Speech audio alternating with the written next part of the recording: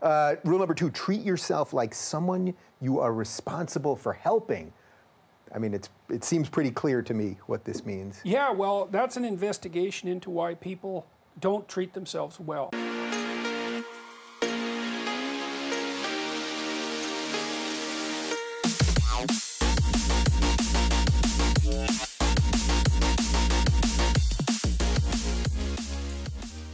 And the thing is that, human beings are self-conscious, and we know about our limitations, and we know about our weaknesses. And so we can have contempt for human beings in general because, we're just flawed and breakable and all of that. But we know ourselves better than we know everyone else. And so unless you're narcissistic, and some people are, then you have a very acute sense of how you're not up to scratch on many of the dimensions along which you could be evaluated, even by yourself. And so that leads naturally to a sort of self-contemptuous attitude. And you can see that one of the stories I talk about is that people are more likely to give prescription medication to their pets than to take them themselves. Right. So, even in the United States, because we're pretty over-medicated here. Even in the United States, wow. people will get the prescriptions, but they won't take the pills. Anyways, the idea there is, it's sort of a variation that I learned from Carl Jung on treat other people as you would like to be treated. It's you reverse that. It's like, imagine someone that you treat well, that you love, then try to treat yourself that way. You got to detach from yourself a bit. You got to think, okay, well, I'm a person among other people, and I deserve at least as much respect as a person among other people, and I should be trying to help myself across time instead of being self-contemptuous and self-destructive. I need to take care of myself as if I'm potentially valuable and to lay out my life that way. And so that's what that chapter is about. And it's hard for people, they don't take care of themselves as well as they should. And I don't mean, take care of yourself. I mean, that isn't what I mean. It's like, it's not a moralistic attack.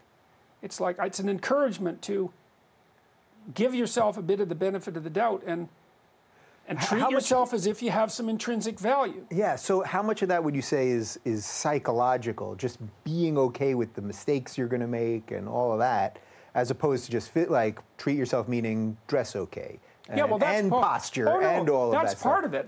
It isn't clear where your borders actually are. It means take care of your room, take care of your things, have some respect for yourself as a well, I would say in some sense as a miraculous being, because that is actually what you are. But that sort of borders on the New Age, which I'm not very happy about that. But it's still the case. It's like there is a lot of potential within you, and there's many things that you can do, and you're necessary more than you think to the unfolding of things. Like, if you make a bunch of bad decisions, things get worse. Not just for you. Things get worse. And maybe way worse, I don't know what mistakes Stalin's mother made. And she probably didn't necessarily think they were that important. But it turned out they were pretty important. Mm-hmm. You don't know how your actions echo. And so it matters what you do. And so part of what you do is you want to treat yourself as if what you do matters. And so you want to have some respect for yourself and some fear of yourself. That's also that. And so that's what that chapter's about. Yeah. What's up, everybody? Andy here. What you just heard was a quick summary of what Rule 2 of the 12 Rules of Life by Jordan Peterson is, or what it consisted of, what it consists of. And that's really, obviously that's the macro, and that's off the top of his head of as far as what the points he was trying to drive home with potential and treating yourself the way you treat somebody else that you need to take care of. The example he gives in the story is like when people give, even to their pets. You have a pet, you have a dog, you have a cat, whatever, and you take them to the vet, and then you get the medicine. You give them the medicine because you want them to be better. I've seen the extent as far as surgery. Okay, they need surgery, get it done. They have an ear infection, they have something going on with them, and you get that fixed. Yet when you get sick, you're like, no, I don't need to go to the doctor. I'll wait till tomorrow. I'll wait till tomorrow. You kind of put it off. And his whole point is taking care of yourself the way you take care of others, which it could be a person or a pet. And for me that's a big one because it's very I don't want to say common, but I just know a lot of people that do that. And I'm like, okay, like I get it. Like you care about your pets and this and that.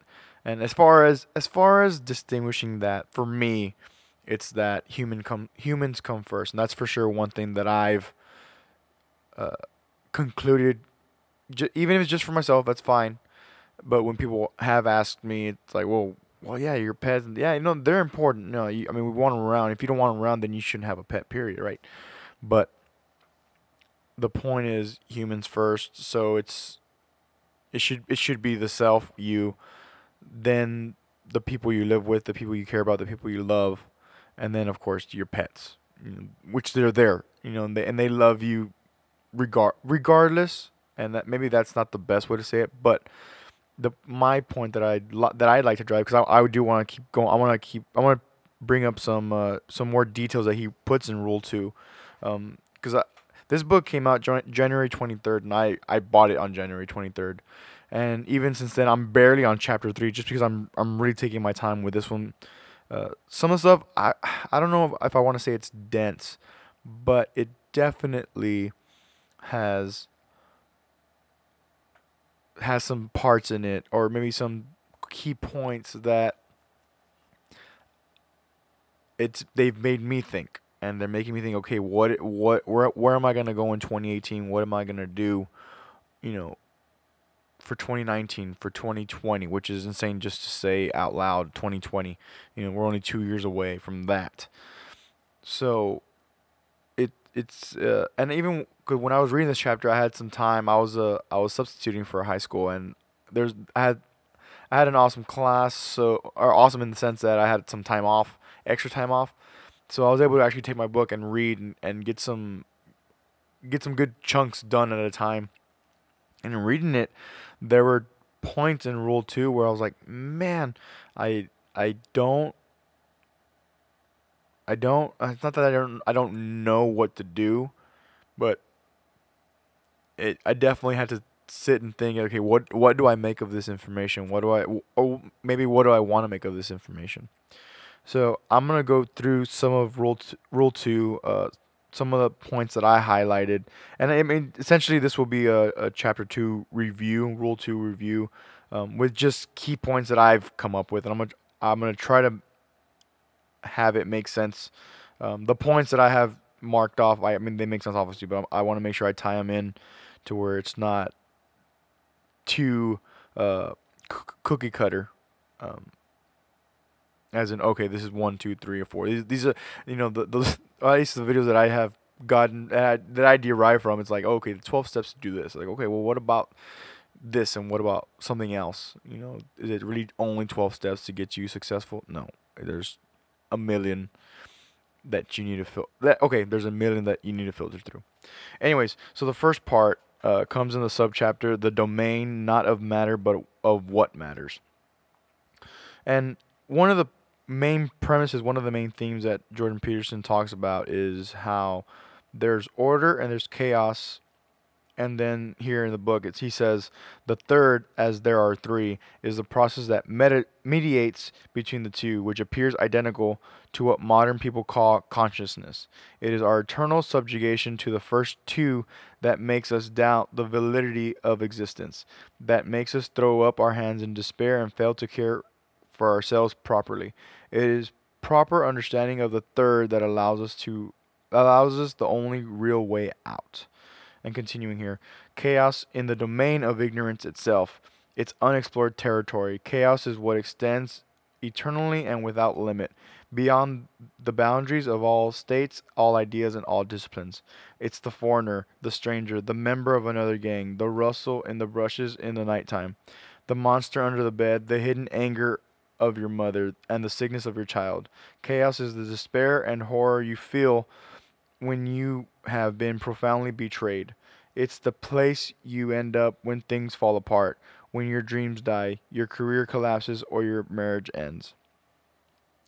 Now that in itself is very dark because it's a lot of the worst case scenarios that you can maybe think of off the top of your head. And even then, there are some cases where, man, and even then, okay, going back to like as far as mentality, and even the way Dave Rubin says, as far as psychologically, certain things that build up. Sometimes there are things that it doesn't even have to do with any of this stuff that I just mentioned. It's beyond that. I mean, and even then, it's hard for me to go beyond. Okay, death. Well, okay, we know it's inevitable. Don't become a nihilist either. But for me, it it's if it goes there, then there's nothing to worry about essentially. Now, the main point that I got out of this is unexplored territory, and it made me think about potential, which is one of the main things that he harped on in that little intro, or the little excerpt that I played first before starting this little review. But when he says unexplored territory, it's like it's unexplored territory. Chaos is what extends eternally without limit, and it's like, okay, I know that, so what do I do with it? And I'm still trying to figure that out now, but I know it's definitely something that's stand for me and has geared me to study for some things that are potentially coming up later in the year, and starting to study now and really find a new balance to make sure I accomplish the things that I want to accomplish. So we're gonna move forward here to my next point. Let's see.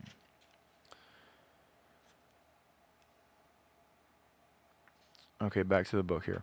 Many things fall into place when you begin to consciously understand the world in this manner.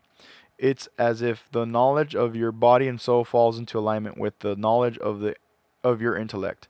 And there's more. Such knowledge is proscriptive as well as descriptive. This is the kind of knowing what that helps you know how. This is the kind of is from which you can derive an ought. The Taoist juxtaposition of yin and yang, for example, doesn't simply portray chaos and order as the fundamental elements of being. It also tells you how to act. The way, the Taoist path of life, is represented by or exists on the border between the twin serpents. The way is the path of proper being. It's the same way as that referred to by Christ in John 14:6. I am the way and the truth and the life. The same idea is expressed in Matthew 7:14. Because strait is the gate and narrow is the way which leadeth unto life, and few there be that find it.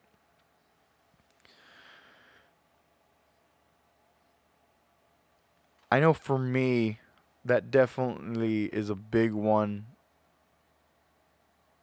and I know why I marked it. I marked it because it said, in the first sentence I read was many things begin to fall into place when you begin to consciously understand the world in this manner. And I wonder, and this is maybe something that I'd like to ask him in the future, if I ever have the opportunity, but if, when you begin to consciously understand, does that begin when you begin to consciously act? Like, okay, candy's bad for me. Should I eat it?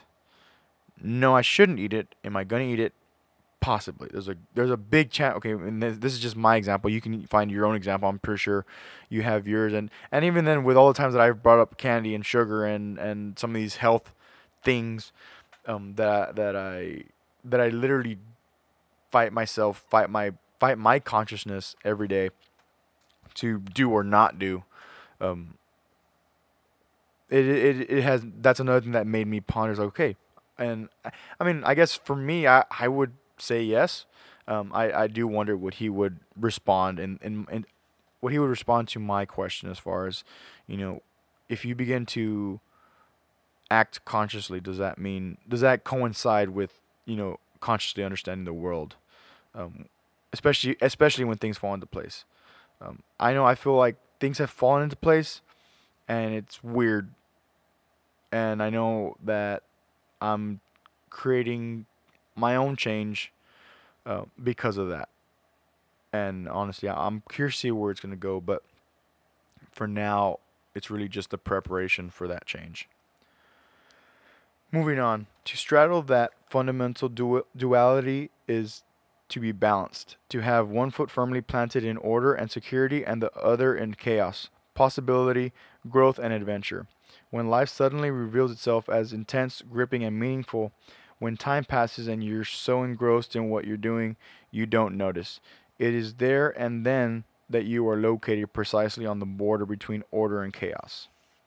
And that one's pretty, I won't say it's a self evident, but it goes back to what I first tied into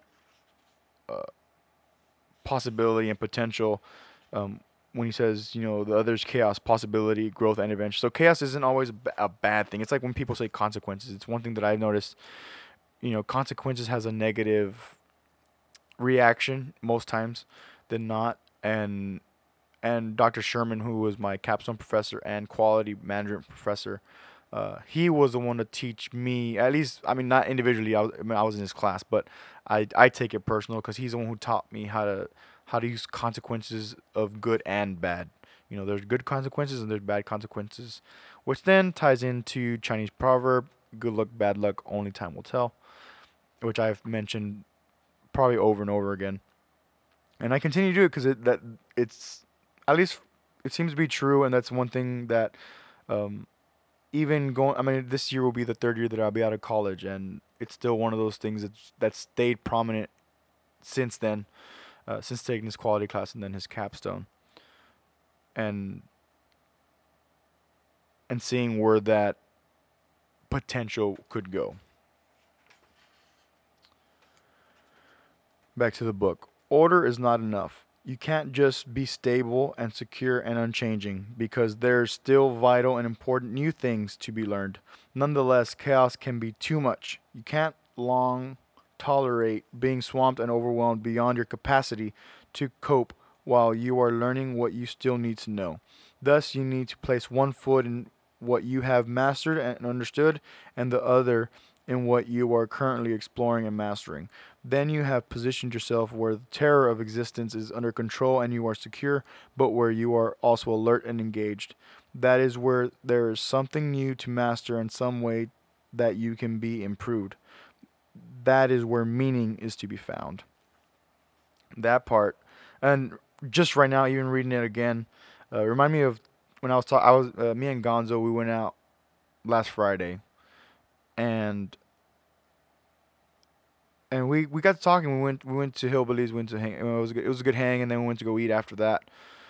And at some point, me and him got into conversation as far as the fact that me and him are not done learning things, and that things is I'm leaving that very vague on purpose because I know for me it stimulates my brain. If something captures my attention, I just kind of run with it. I kind of go and try it or learn it or read about it. At least maybe read about it. And then if I can't use a theory now, maybe hopefully I'll be able to use a theory in the future. And it could go for anything. I mean, next thing that I'm going to learn, this is with Brian, is we're going to learn how to play racquetball. I had learned it a long time ago, but it's been over 15 years that I learned how to play racquetball, and I don't remember the rules. And I told him because we go to the same gym, and it's like, hey man, why don't we just learn how to play racquetball? And because and to balance out my workouts, I need to just do something physically, we'll say fun, and I have become aware of that. So it's like, okay, I need to do that. So it's like, well, let's learn racquetball and let's learn how to play racquetball. But anyways, point is to continue learning, and the way it says here, there are still vital and important new things to be learned. And when I read that, and I can read that over and over again and write that down. I probably have it written down by now somewhere, but it's not so much like, oh yeah, there's a million things you can learn, but it's just the point of learning. And for me, it's not honing in on one craft. I thought maybe it would be, and it's not. I'm still experimenting. I'm still learning. Like again, learn something new. Racquetball is my current example, and I just feel tying in. That is where meaning is to be found. So maybe you can use these little points to is there something that you've been curious about? It could be the smallest thing. It could be maybe you don't know how to. This is a random example, but maybe you don't know how to bake a cake, but you've always wanted to do it, or you wanted to make I don't know a specific cake or German chocolate or something. I don't know that much about baking, but my point is, if it sparked your curiosity to the minimalist point, I don't know if that's the right way to say it. Anyways, if it sparked your attention, why not go take a jab at it and see what comes out of that. That's the whole point. Here's a good one that I wish I could have said to the kids there. Well, I call them kids. I mean, they're 16, 17 years old. But, and I'm not going to go too deep into this, but I do hope that people listening will take this into consideration. Bash me if you want. Appreciate this question if you'd like as well. It says, question for parents. Do you want to make your child safe or strong? And then just before that, the paragraph before that says, and even if it were possible to permanently banish everything threatening, everything dangerous, and therefore everything challenging and interesting, that would mean only that another danger would emerge, that of permanent human infantilism and absolute uselessness. How could the nature of man ever reach its full potential without challenge and danger? How dull and contemptible would we become if there was no longer reason to pay attention? Maybe God thought his new creation would be able to handle the serpent, and considered its presence the lesser of two evils. And then that question for parents comes up. And I don't know, I think this is the pinnacle. And it's not done. The pinnacle's not done. We're still at the pinnacle right now. It's still happening, and I don't know how long it's going to take, but it definitely should be pondered on. Yes, you want your children safe, but there comes a point where defense is needed, and defense can be in the manner of jiu-jitsu. Proper training and proper walkthrough of firearms. Self-defense and this Krav Maga, there's different weapons training, and I'm not saying take your child to weapons training. I'm just saying that if they have knowledge and they have a respect, I think respect's the biggest thing for weapons, because they don't understand. I've seen even 16-year-olds, they don't understand the capabilities that a weapon such as a knife or a gun can have. They don't get it yet, but if you start them young enough to respect those things, then it can be a beneficial thing. So at the very least, maybe they'll just stay away. Maybe they'll be like, you know what, this thing is dangerous. It doesn't help. It's not going to help me at the moment. I don't need it. And then that's it. And the other one is like, okay, hey, there's a situation here. I'm going to defend, and I'm going to take care of the people that I care about. And we can go off. Obviously, we can go into a tangent about that I don't want to, but it's worth considering. It's worth taking note of.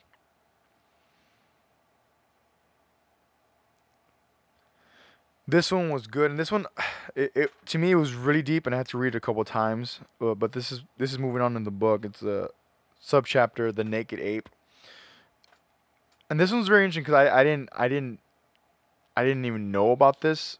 So generally, a child doesn't realize they're naked until their age of 3, and after that is when they become more conscious. Not that they're like super conscious. They're just more conscious than they were before. And so moving on with the concept of being naked, there comes then knowing your indiscrepancies. And here in the book, Jordan writes, what does it mean to know yourself naked? Or potentially worse, to know yourself and your partner naked? All manner of terrible things, expressed in the rather horrifying manner, for example, of the Renaissance painter Hans Baldung-Grien, whose painting inspired the illustration that begins this chapter. Naked means vulnerable and easily damaged. Naked means subject to judgment for beauty, and health. Naked means unprotected and unharmed in the jungle of nature and man. This is why Adam and Eve became ashamed immediately after their eyes were opened. They could see, and what they first saw was themselves. Their faults stood out. Their vulnerability was on display. Unlike other mammals whose delicate abdomens are protected by the armor-like expanse of their backs, they were upright creatures with the most vulnerable parts of their body presented to the world, and worse was to come. Adam and Eve made themselves loincloths right away to cover up their fragile bodies and to protect their egos. Then they promptly skittered off and hid. In their vulnerability, now fully realized, they felt unworthy to stand before God. Now, I think there's a very physical aspect and obviously a mental aspect to this. And I think going back to where he says their faults stood out, their vulnerability was on display. There's a lot of mental aspect there, especially with their faults. They now knew right from wrong, good for bad, and I think in today's world, you know, mostly because what I hear is people. I do have to say that people want to get better and they want to get healthier. They just struggle because it's a mental struggle.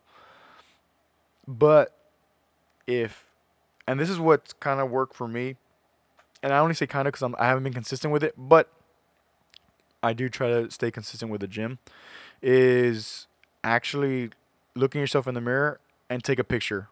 Like actually do that. You don't have to save it. You can erase it immediately after you take it, but take it and look at your phone.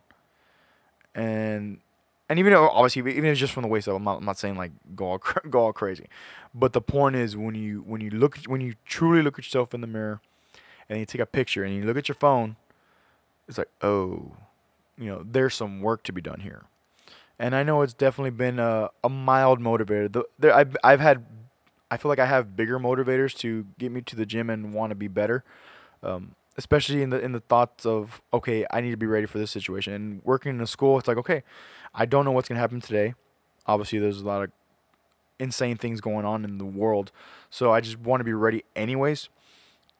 But I have felt that, like I said, mildly helpful is to actually take a picture and be like, okay, yeah. And even in I believe it's a 4 Hour Body by Tim Ferriss. He says that's where you should start. Taking pictures of yourself, holding yourself accountable. Like, hey, this is the way you look. Do you want to fix that? And it helps the psychological part of like, okay, I don't want to look like this. Let's get to the gym. And you don't even have to get to a gym. I've already expressed that a lot, and I'll keep doing it. I don't mind expressing it over and over again because it's like just move. I'm learning, and this is something I talked with my dad on last Saturday, was if you keep moving. We have a neighbor that he's always working on his yard every weekend, all day long. He's working on his yard, and he's probably like 75, maybe almost 80 by now. And my dad's like, he's like, man, he's like, I guess I have to move. I guess I have to work all day to live that long. And it's like, that's the point. So my point is that you don't need a gym. My dad doesn't have a gym membership, but he works out. We'll say 4 times consistently a week, which is great. We walk, we run, we do some the stands, the bleachers. Mostly him. Like I have my own, so that luckily there's a pull-up bar where we go. And if you have me on Snapchat, then you'd see it. You'd see where I go. I don't want to say it out here. I don't want to say it out loud, but the point is going back to being naked and becoming ashamed.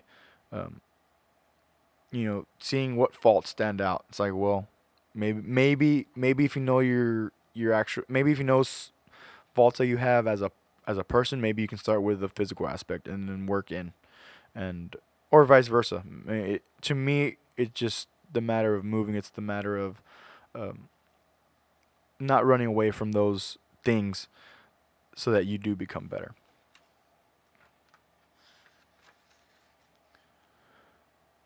Okay, so moving on here. Back to the book. Perhaps heaven is something you must build, and immortality is something you must earn. And so we return to the original query. Why would someone buy prescription medication for his dog and then so carefully administer it when he would not do the same for himself? Now you have the answer, derived from one of the foundational texts of mankind. Why should anyone take care of anything as naked, ugly, ashamed, frightened, worthless, cowardly, resentful, defensive, and accusatory as a descendant of Adam?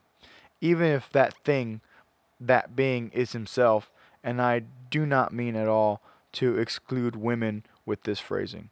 All the reasons we have discussed so far for taking a dim view of humanity are applicable to others as much as to the self. They're generalizations about human nature, nothing more specific. But you know so much more about yourself. You're bad enough as other people know you. But only you know the full range of your secret transgressions, insufficiencies, and inadequacies. No one is more familiar than you with all the ways your mind and body are flawed. No one has more reason to hold you in contempt, to see you as pathetic.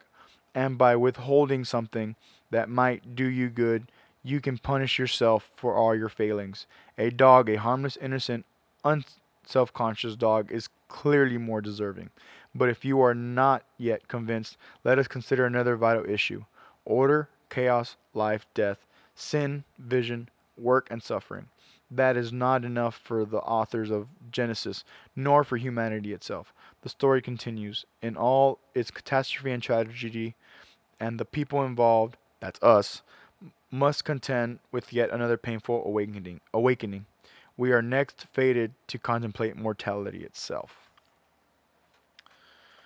And again, that's a deep part where it kind of just reiterated everything that I as well said as far as human nature, and you know your insufficiencies better than anybody else. And if you don't, if you think you have none, which that's where he talks about the narcissism and heavy egotism or egotism. Either way, one of those. It's what makes it relevant, and I feel. And this is, I mean, again, I wouldn't say this or bring this to a podcast if I wouldn't be doing it for myself as well and trying, daily. A lot of people put, oh, it's daily. Besides the daily grind, what was the one I saw recently, where it's a daily struggle to not eat donuts or to not have snacks, and it's like, yeah, exactly. And is it a bad thing? I don't think so. But if you're conscious that it's a daily struggle, then go about it. And are you gonna fight or are you gonna fly? Are you gonna stay there? Are you gonna keep going? And frankly, that's where choice comes in. That's where conscience comes in. So the way my cousin Luis says, "Think, Andy, think." Well, I feel we all need to think. Here are some questions that I feel are worth pondering. And I'm just gonna read the questions. There's some context before and after it, but really I could read the whole chapter. So here are the questions. After drawing conclusions such as that, how could we not question the value of our being and even of being itself? Who then could be faced with illness in himself or another without doubting the moral utility of prescribing a healing medicament? And no one understands the darkness of the individual better than the individual himself. Who then, when ill, is going to be fully committed to his own care? Perhaps man is something that should never have been. Perhaps the world should even be cleansed of all human presence, so that being and consciousness could return to the innocent brutality of the animal. I believe that the person who claims never to have wished for such a thing has never consulted his memory nor confronted his darkest fantasies. What then is to be done? The original man and woman, existing in unbroken unity with their Creator, did not appear conscious, and certainly not self-conscious. Their eyes were not open, but in their perfection they were also less, not more, than their post-fall counterparts. Their goodness was something bestowed rather than deserved or earned. They exercised no choice. God knows that's easier. But maybe it's not better than, for example, goodness genuinely earned. maybe even in some cosmic sense, assuming that consciousness itself is a phenomenon of cosmic significance. Free choice matters. Who can speak with certainty about such things? I am unwilling to take these questions off the table, however, merely because they are difficult. So here's a yeah. So here's a proposition.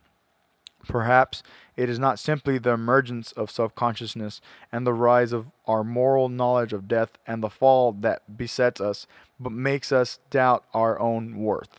Perhaps it is instead our unwillingness, reflected in Adam's shamed hiding, to walk with God despite our fragility and propensity for evil. And the main thing I took away from that piece, and there's a little poem that I'm going to read at the end of this recording. But, when he says they exercise no choice, and then again, maybe even in some cosmic sense, free choice matters. And for the most part, I mean, at least for me, it's at least making a choice. There are some things that I don't know how some people can sit on a couch waiting for an answer. I think there's a difference there, and I don't even know how to further explain that, because again, even he says, merely because they're, some of these questions, some of these things that he's bringing up, they're difficult to just decipher and then create some type of a definition, create some type of answer that makes sense. But still, the premise of free choice and choosing, okay, I'm miserable here, there's too much chaos, or the chaos here I'm not willing to work through, well, then you have a choice to scoot, go, leave, tell your boss, or tell your what could be your ex-boss, see ya. And I'm not, and again, I've talked about this with Brian. I've talked about it multiple times where it's like, okay, well, don't not have a plan. I think even with Eddie, but regardless, I've talked about it on here before, where it's like, yes, have a plan. We're not saying go out just crazy, but you have a choice. I have a choice. We have a choice. You're listening to this, and I'm thankful for it. We have a choice to go out, and you can buy the book. You can, and again, I don't get. I mean, these books that I have done, like little book reviews, or I drop, or I talk about, or even the Dave Rubin, that Rubin report, which I'll have the link on the show notes. I don't make anything. I it's not like I'm asking them for something. I'm not. It's just stuff that it stirs me. It makes me think, and it's like, yes, this makes sense. Why not talk about some of these things? But anyways, or moving on, really, is yes, free choice. In my maybe naive opinion, is that free choice does matter. You have to make a choice. People that go out and protest. Is it South Carolina or Virginia or wherever those teachers are protesting? Hey, they're making a choice. What the administration does from their seats, that's up to them. But we're all making choices. That's the important part. Back to the book. If we wish to take care of ourselves properly, we would have to respect ourselves. But we don't, because we are, not least in our own eyes, fallen creatures. If we lived in truth, if we spoke the truth, then we could walk with God once again and respect ourselves and others and the world. Then we might treat ourselves like people we cared for. We might strive to set the world straight.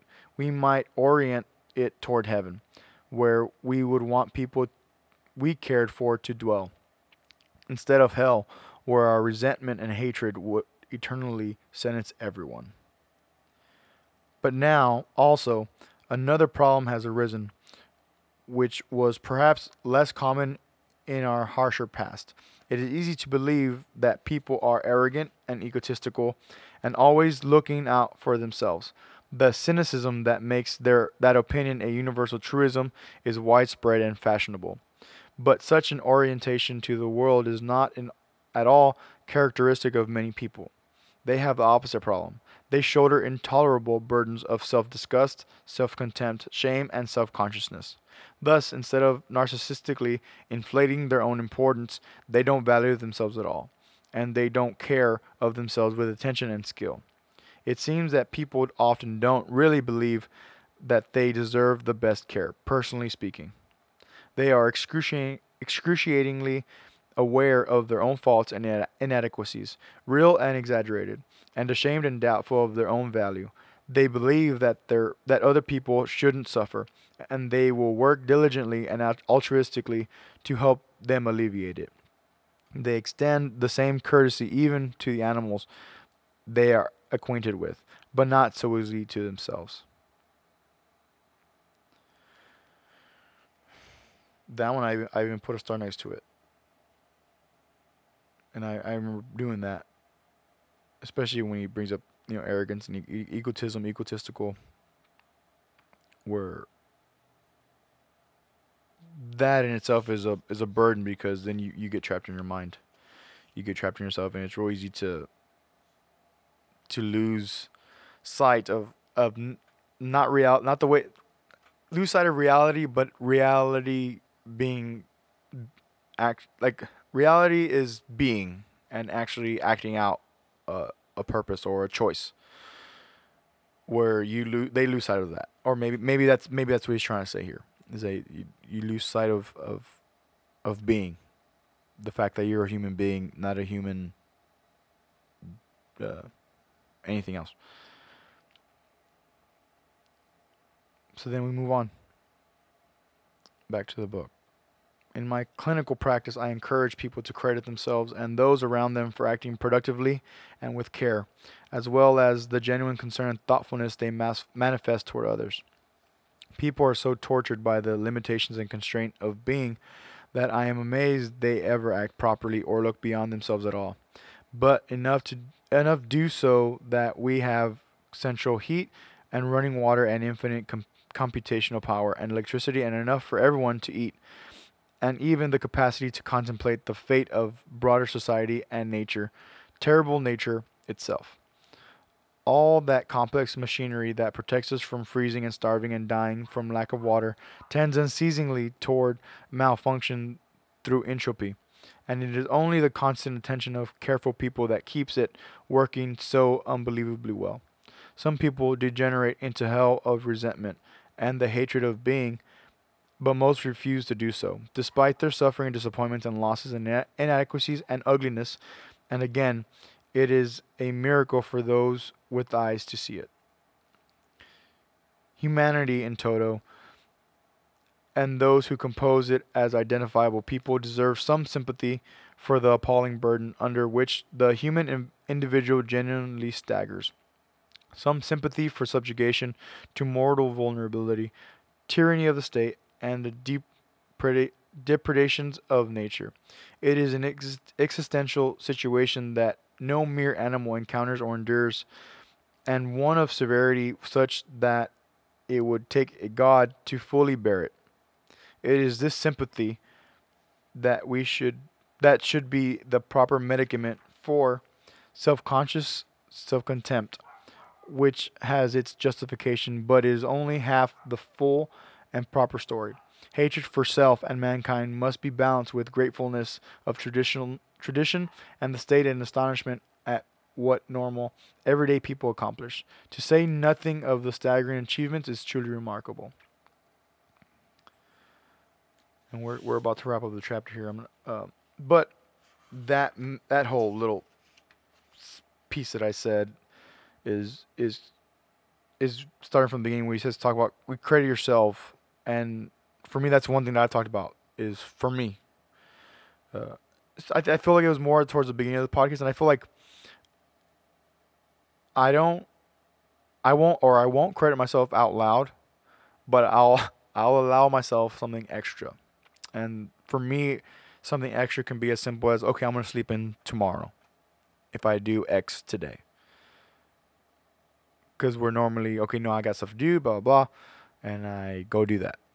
And it's okay, what's next? Do the next thing. And then you get caught in that. I get caught in that cycle And I used to get caught on that cycle. Now it's like, hey, I can take a nap right now, or I can go to sleep, or I don't have to work. I can turn off my alarms for the next 12 hours, next 24 hours. It's like, okay, that's the credit I give myself. I'm not looking for any. And even someone asked me about the podcast, and I said, I hope, like, realizing that if I'm doing this to scratch my own itch, and I know how I am with social media, then I don't expect much interaction, but more just taking action in people, in your own life, in my own life, and so on. And it's like to me, it ties back to the way I'd like to give credit to myself in the things I accomplished. It's like, okay, cool, I did this thing really well, or this person said, oh, thank you, Andy, you did this. Awesome, thank you. And then to credit myself, because it's just healthy, and of course there's a balance. That's what we talk about, egotism. That's what we talk about, arrogance. But credit myself, cool, I'm going to go take a nap, and no one's going to bother me for the next 8 hours or whatever. And then also not feeling bad about, I would say, doing fun things. And it's even that in itself has been pretty cool, because the people that I hang out with as of late, it's been cool to let loose again for a little while, maintaining what I've tried to build and still working on building that, but not taking extra time off, but just using the time that I allot myself to then have some fun and enjoy the time. Not that I don't enjoy what I'm doing. But there's a difference. Definitely not striving to be a workaholic, and I don't think I ever have been. Just I guess just set in a direction that can allow me to do the things that I want to do. Cool. We're in the last bit here. I'm probably gonna end up reading all of it. It's gonna be a good stretch.